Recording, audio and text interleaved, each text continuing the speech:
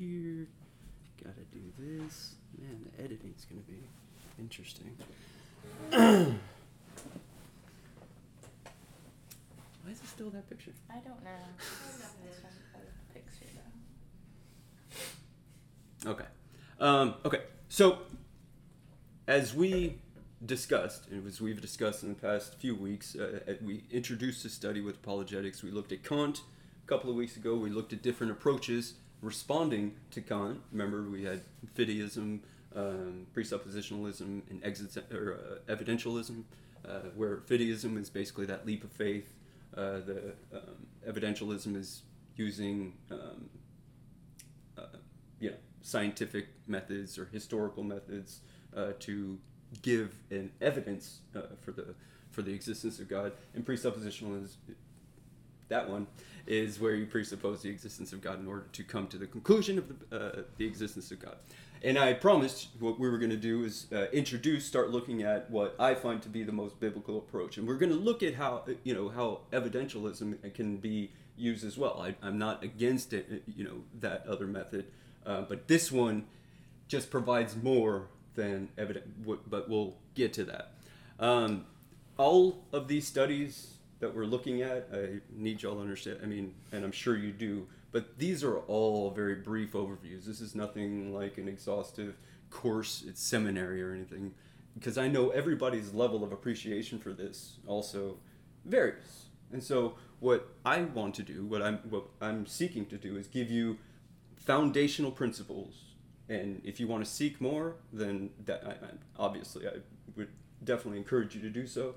But these are things that are foundational, and even if you just have these, you'll be prepared, you'll be equipped to witness to Christ, but even for your own faith.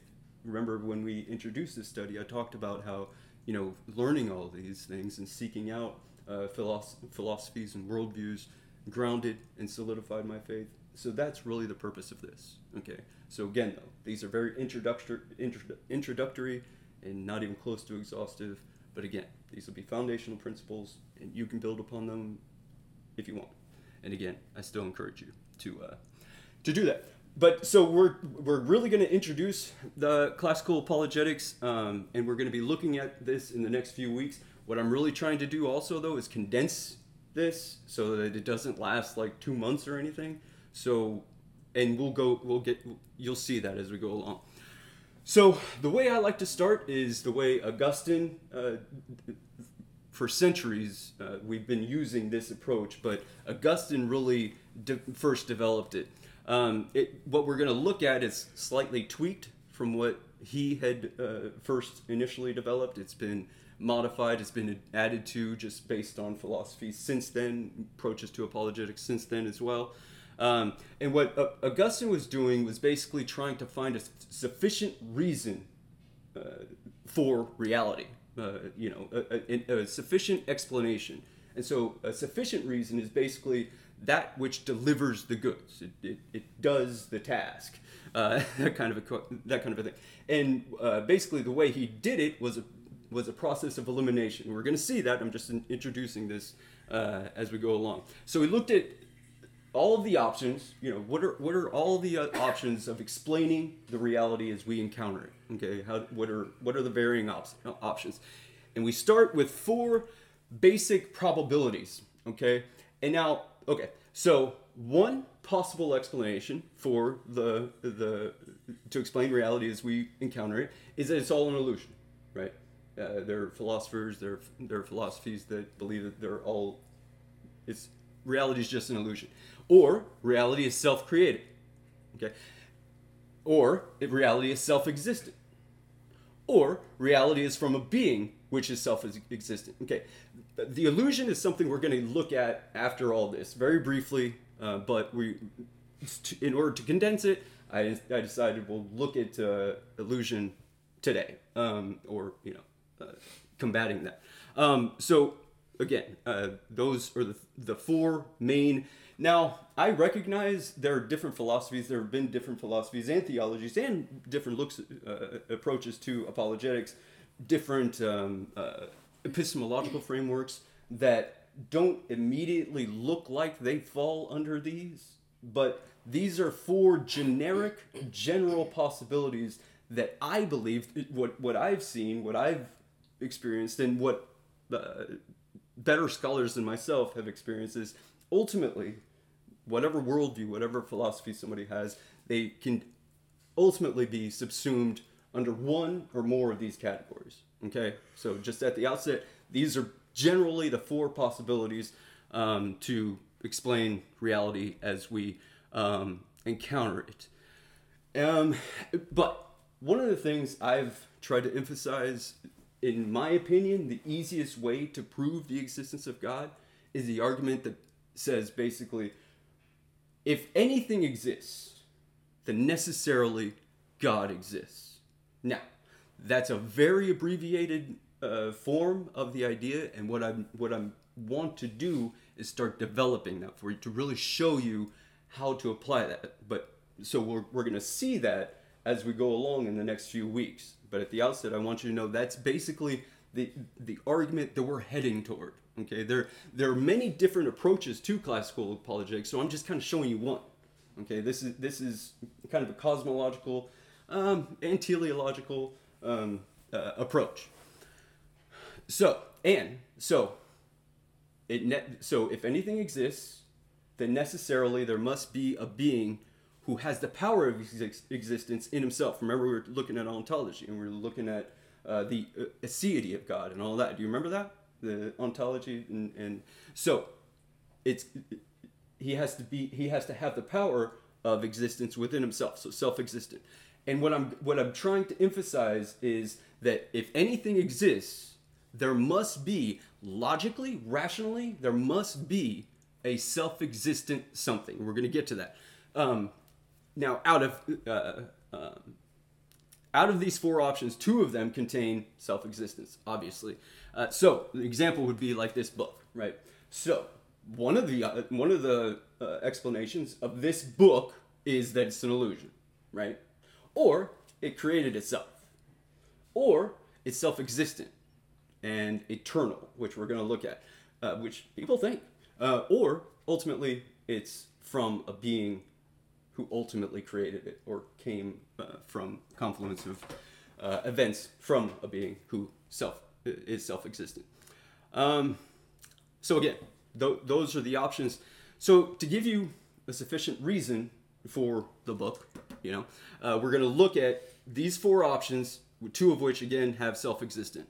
But again, they would be eternal, as I hope to show you.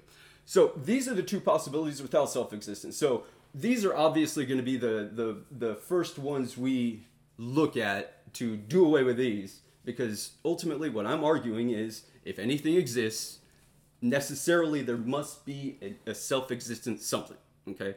And we're going to get into that again in weeks, but we'll look at that a little bit towards the end, just before we get to an illusion. So, is reality an illusion? Which people have argued. They're very intellectual philosophers who believe that everything's just an illusion. We're all part of somebody's dream, all this kind of a thing. So, and we'll look at that. We're going to conclude with that. Or is it ultimately self-created? And this is probably 95% roughly of atheists now believe in self-creation as an alternative to divine creation, basically, okay? So we're going to look at that next week. But then others, they do hold of an eternality of matter, and that goes into the self-existent one.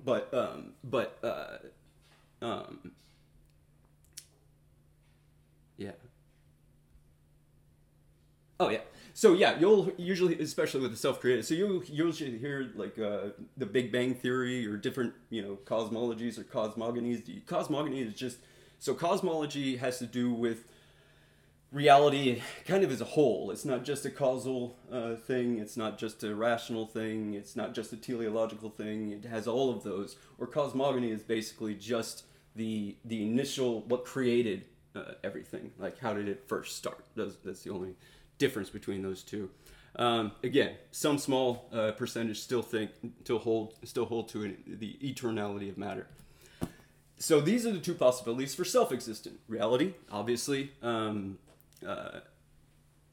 is self-existent. Now, at least these people realize the necessity of a self-existent being, okay? And, at least we're there with those people. Now, I promised you what I was going to do is prove to you that God exists. And all I'm talking about is, this self-existent eternal something. And that's true. But what I'm trying to do again is to emphasize that if anything exists, if this book exists, there must be a self-existent something. Okay? Both reason and science demand that there must be a self.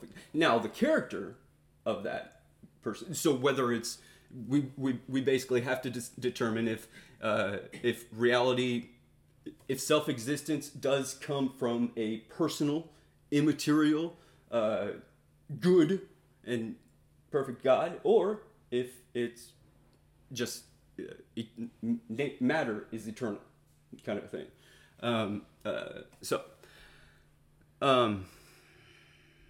The character of this being, though, it remains for further discussion, whether he's good or bad, all that kind of thing. What we're doing is just proving the existence of this being as we go along. Okay. Again, looking at these two, because remember, when we looked at evidentialism, the problem, so they used empirical evidence, and remember, we looked at the difference between evidence and proof, right? Evidence gives you a probability, a high probability, where proof settles it, okay? And I admit, I do like that movie, the is Genesis history. I mean, I think we can use this approach as well. So I'm not saying we need to throw them all away. I mean, I do use evidentialism sometimes. I think it's necessary, but I just think this one gives you the ultimate. This is the one that leaves really without an excuse. So because again, we all know, we've all found that empirical evidence can't ever give us that certainty, that formal truth, like you have in math. So that's why I love math, because it's a formal truth. 2 and 2 equal 4. They always will. It's not saying that there are 2 of something or 4 of something. It's just saying if you have 2 of, it's just like the cause and effect thing. It's not even saying there are effects. But if there is an effect, necessarily there must be a cause. It's a logical, that's why the law of causality is spawned from the law of contradiction. Remember, that's where we saw that it basically, it's not a principle in and of itself. It's just saying, again, if there are effects, then necessarily there must be a cause, must be an antecedent cause, which we'll look at as well. So again, we go beyond the level of mere evidence and seek absolute proof.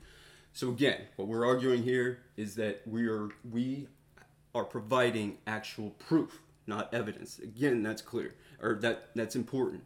Now, that means I can't start with a book. Okay? Because if I start with a book, first of all, I have to assume that it's not an illusion, but it also takes me back into the empirical. So it takes me back into the senses. I'm left with my 5 senses. Remember, empirical evidence is basically that which we can find with our senses. It's utterly dependent on the senses. And we've seen that we need sense perception, but the reliability of sense perception fluctuates. Remember when we looked at the sense perception class? So I can't start with a book. And what I want to eventually show you, like we discussed last week, that the ultimate starting point for a person's proper epistemology, proper logical framework is self-consciousness. Remember? You can't think with somebody else's mind. You can't start with God, like the presuppositionalists, because only God can start with him, right? Okay. So, again, that's why we need to find a point that's of a rational nature, which, again, is what I'm suggesting, and what we're going to see is that it begins with self-consciousness, but that's going to come in a few weeks. So, again, one last time, what I'm offering you is not just evidence, it's proof. And this is essential. This is essential. Okay, we'll get before. So, okay, here it is. So, a rational proof that compels a rational person to acquiesce or surrender to that rational proof. I'm going to repeat that. A rational proof that compels a rational person to acquiesce or surrender to that rational proof. Now, before we do that, there's another distinction we have to make that's been made throughout the centuries, but was generally popularized by John Calvin. That's the distinction between proof, which is objective, and persuasion, which is subjective. So, proof, again, is something objective.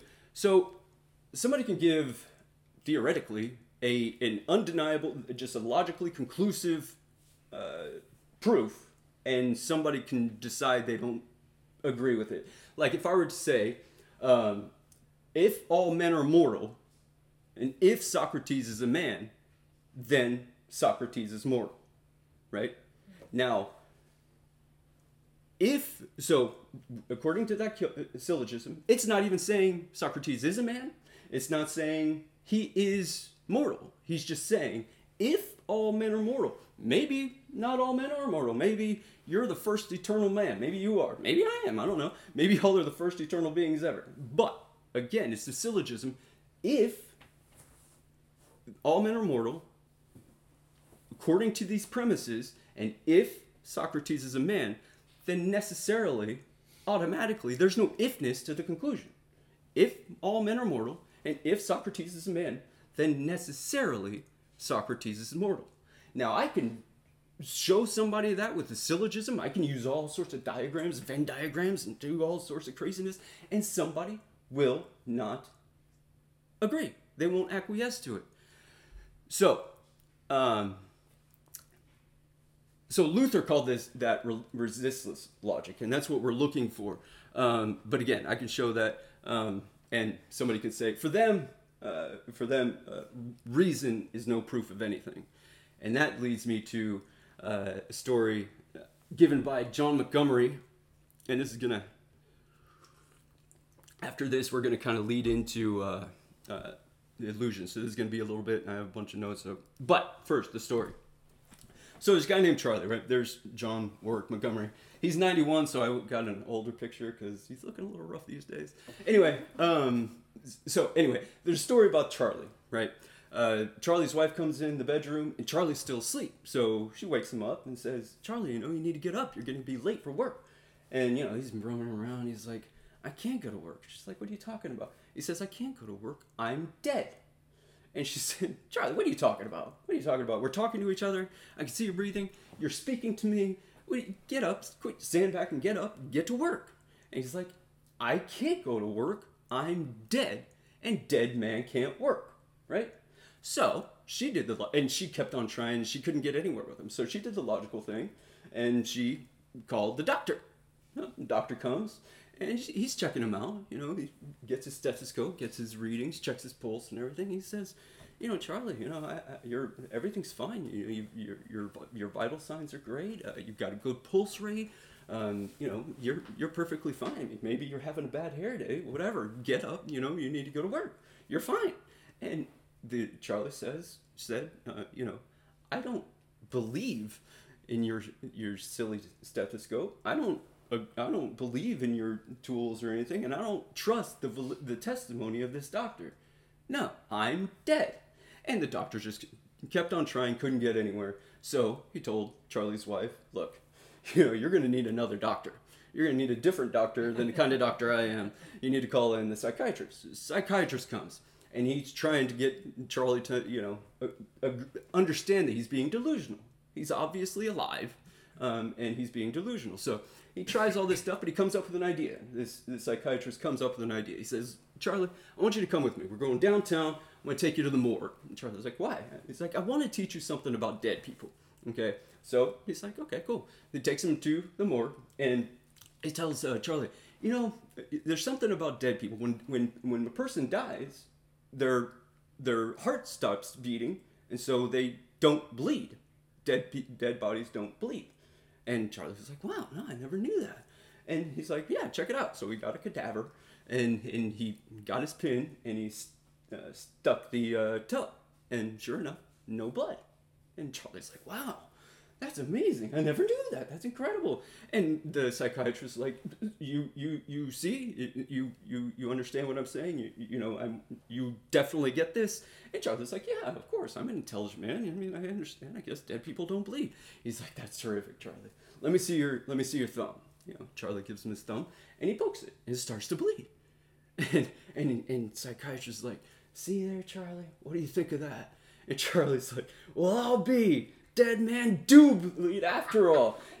Because no matter what, Charlie's just not. And we've all run into. I really love that story because we've all run. I've given some examples of friends. We've all run into people who, no matter what you do, no matter how persuasive it is, no matter how just absolutely necessary it is, they won't believe. So I love that story. And that's actually what Calvin gets to at the beginning of his Institutes. He talks about Scripture, which he believed to give objective evidence to stop the mouths of even the most obstreperous, which basically means just a noisy, difficult to deal with. Think of it like a rowdy child, so obstreperous. So just stop them too. So that is, in the Word of God, the indications for its supernatural origin are plainly there. However, what he was saying is that man is so ill-disposed to the things of God that he won't believe. And I submit to you, and I certainly can attest to that, but I submit to you that is the problem we encounter. That's the problem we encounter. Again, the problem with people is not the lack of information. The problem with people is suppressing the truth. That is, so our calling is to prove. Our calling is to witness. Our calling is to, again, prove God's existence. We are not called to persuade anybody. Only Christ can do that. Only the Spirit can do that. Only God can do that. Remember, the notitia, the assensus, and the fiducia. Only God can do the fiducia. But we can give the data and hope they assent to it. Actually assent to it, not just, whimsically and falsely. And so again, there's an enormous amount at stake here. One of the reasons people want to get rid of the God hypothesis is because if God really does exist, as we all know, I'm going to be held accountable for how I behave and the life I live. And people don't want that. We're going to see that they'll develop their own sometimes, but that's going to be long down the road. Okay, so we're going to go ahead and move on to look at the illusion. So does anybody have a question regarding that part yet? Because we're kind of doing 2 in 1 today. No? Everybody good? Okay. Let's go ahead and look at the first possibility to explain reality, that it's an illusion. Again, on the surface, it might seem a colossal waste of time to look into this, because who's so silly enough to think that this is all an illusion? But again, many learned philosophers have said that all reality is basically an illusion, and it's not real. So in order to deal with this principle, we are going to bring back an old friend, René Descartes. He's the father of modern rationalism. He was obviously in the 17th century. He was a 17th century thinker who was also a mathematician, by the way. If you ever deal with imaginary numbers in college algebra, he came up with that. He came up with a bunch of things. Imaginary numbers are actually really cool. We can maybe talk about that some other time. But anyway, he was very much concerned with a certain kind of skepticism that was coming into his world, that was kind of approaching the footsteps of Europe, which was following the Protestant Reformation. Because again, then you had a breakdown and a chasm of authority. So for centuries, for the longest time, the church would settle disputes. Like if you had a dispute, you would go to the church, because at best their decision was sacrosanct, or at least very dependable, and at worst infallible, which we still see. But it was still reliable on that. Once the authority of the church was not attacked, but argued against, criticized, that broke down. And again, remember what I told you, when certain revolutions, when certain ideological revolutions, even when they're corrective, often lead to skepticism. And that's what happens here. People are skeptical about authority, including in science. Remember the Copernican revolution that we were talking about, where in the 17th century, Copernicus was, so the old Ptolemaic system that taught that the Earth was the center of the solar system existed for over 1,000 years because it was never criticized. It was never looked at. It would just go pass on generation to generation. And finally, Copernicus, through math, they didn't have the telescope then, so it was really Galileo who invited, anyway, the priests to come and look under the telescope. So anyway, all that to say that the authority of science also was fractured. And so there wasn't dependability on science either. So there was skepticism within theology and science, and that's where René Descartes came in. So what he wanted to do, I just skipped all through all that. Okay, let's see. So what he was looking for were what he called clear and distinct ideas. Ideas that I can't, that are true in and of themselves, right? So that no matter what I try, have to be true, okay? So ideas which are indubitable and can't be rejected without rejecting reason at the same time. And that's important as we go along. So which ideas, though, lay the foundation to consider everything else. Okay, so that's what he's looking for.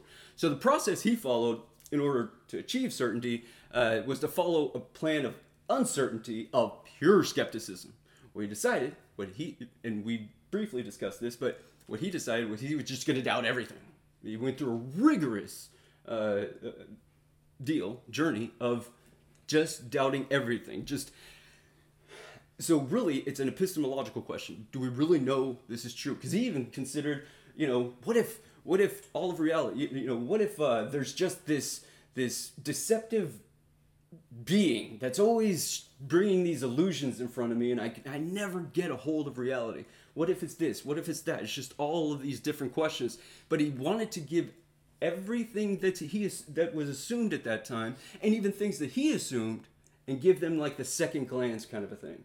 Don't take anything as absolute, to go to the basic fundamentals and then work your way up. So what he decided to do was, good. And I like to do that from time to time. I mean, it was encouraged to me by a guy that mostly introduced all this stuff to me, R.C. Sproul, but he recommended, and I've done this, and I think it's good practice. So I'll think of like 10 things that I find to be absolutely true, to be absolutely certain, and I'll write them down sometimes. He said to write them down. I don't really write them down, but I do go through different criticisms, all the criticisms I can find, because what I don't want to do is believe this because somebody I liked taught them to me, or because you're hearing them from your father, or your son, or your husband, or your friend. I don't know. So yeah, just, you don't want to take it because you just like the person. What you want to do is make sure it's true. So what you know is true. So again, one of the things, by the way, which always produce these revolutions. That's how scientific breakthroughs happen. That's how philosophical breakthroughs happen. That's how theological breakthroughs happen. That's how musicians break through. That's how music changes. All sorts of things to go back to the first principles, basically. And that's how the Ptolemaic system lasted forever, because nobody was looking at it. They were just taking it for granted from generation to generation. I just want us to never do that. That's basically it. So that's what we need to do to ourselves, is to always investigate our own assumptions. Because like we've seen, like in a court scene situation, right, where you hear somebody's testimony, and they're going all in, and by the end of their testimony, you're just convinced. You're convinced that they have won the case. And then all of a sudden the cross-examination starts to happen, and all these other things start happening, and at the end of it, you have no idea what, you have no clue. It's anybody's guessing. So it's important that we investigate our own assumptions. They're not always so clear as we like to think that they are. Okay, let me skip through all this because I already talked about all this. After he went through this elaborate process, again, what can he know for sure? After he went through this elaborate process, he came to his famous quote, for which he is so well known, which is, cogito ergo sum. I think, therefore I am. So he said, no matter how skeptical he can be, if he doubts everything, if he's just doubting and doubting and doubting, one thing he can't doubt is that he's doubting. Because if he doubts that he's doubting, then he's doubting. Now, you can say, I doubt it, because then you're just proving that to doubt means you cannot doubt that you're doubting. Okay? And then he went to the next step. What does doubt require? Well, cognition, thinking. Cognition. Cogito, I mean, that's the Latin for, that's where, so cognition or thinking. So doubt requires a thinker. Now, what does a thinker require? Now, by the way, let's just stop there real quickly too, right? So doubt requires a thinker. So then you get to, well, if I'm thinking, there must be a thinker. But you might say, I don't think so. But again, you're just proving it, just like the doubt thing, okay? Now, so doubt requires a thinker, or doubt requires thinking, and thinking requires a thinker, right? So I think, cogito, ergo, is therefore sum, I am. I think, therefore I am. Now, a lot of people, what is he assuming in there? Because a lot of people don't accept this. What is he assuming here? He's assuming at least two logical principles. The law, okay, hang on, let me make sure I'm not skipping anything here. Yeah, that's fine. Okay, that's fine. So, wait a minute. Sorry. Yeah, that's fine. Okay. Yeah, so what he began, before we even get to that, before we get to that, so what he was doing was, he began with the knowledge of his own self-consciousness. So that's going to be kind of a hint, this is kind of a hinting into what I'm trying to show you is that you must begin with self-consciousness. And again, we're going to look at that even more throughout the weeks, but this is one first kind of introduction, which I really appreciate Descartes doing for me. Because again, we mentioned last week the presuppositionalist approach, where again, you can't start with God, you must start with yourself and the consciousness of yourself, and from there you move. Again, because your own mind is the only mind you have at your disposal. So again, what Descartes is getting at here is whatever might be in doubt, the fact that I am a self-conscious existing person is not in doubt. Yeah, there we go. So I don't have to look at my feet to know I exist. I don't need sense perception to know this. Do you see that? This is not reliable on the senses. This is reliable on pure reason. You don't have to rely on the senses, which can be deceiving, right? Okay. Yeah, his argument proves that something exists even if it's only our own self-consciousness. So, put it another way, if I think this book is an illusion, and it may be, it doesn't say, I didn't say it proved the existence of God. Again, I just said if this book actually exists, then by necessity God exists, which we're going to look at in the next few weeks. So again, I don't think it is actually an illusion, but again, so what is he assuming within there? So law contradiction and the law of causality. So there are many philosophers who don't accept this because they recognize that he's assuming these principles, and so they just say that basically, because they point out correctly that this far, these are the assumptions that he's using, but so. Remember, though, when we looked at these weren't any rules outside of reality. These are principles that depend that we're dependent on to know reality. Okay, so it wasn't. These philosophers see logic and see these principles as outside of the epistemological framework, where we see, and I just can't, it's perfectly illogical. It just has no reason whatsoever. These are people bent on making everything illusory, no matter how absurd it is. I'll put it that way. Now, so they would reject, but he's depending on the law of contradiction. When he says, I think, therefore I am. So he knows that if he's using the premises of if I'm doubting, then I must be thinking, and if I'm thinking, I must be. That's a logical deduction. And he's also using the law of causality because, again, those things are married.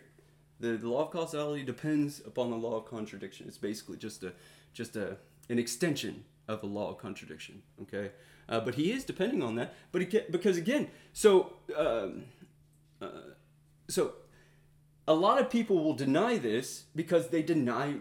So like existentialism, the people who believe in existentialism, which is something we'll look at, but it's an irrational philosophy. Okay, and so they'll say, basically, he's assuming these.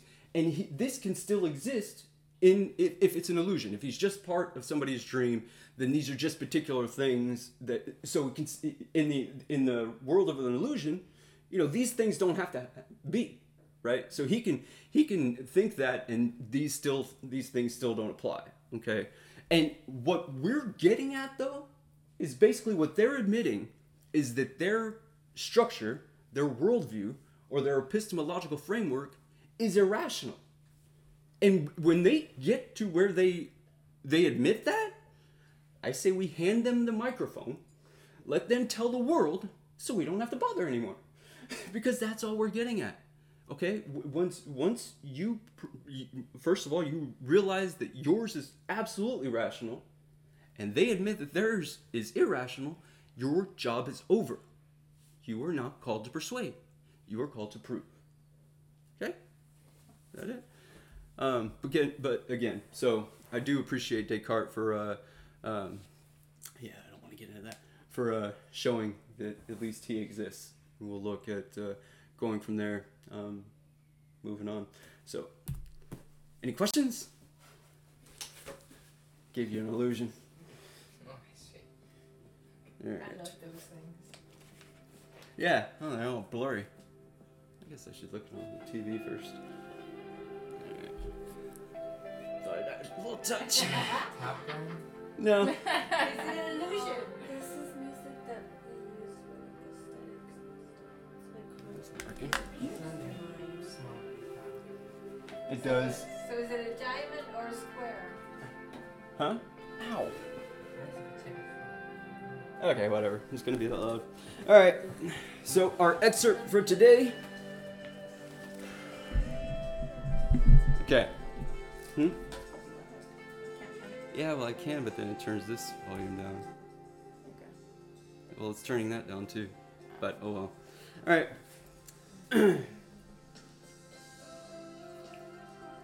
Okay. Thus I came to understand from my own experience what I had read, how the flesh lusts after the spirit and the spirit against the flesh. That's in Galatians 5:17. I truly lusted both ways, yet more in that which I approved in myself rather than in that which I disapproved in myself. For in the latter, it was not now really that I was involved, because here I was rather an unwilling sufferer than a willing actor. And yet it was through me that habit had...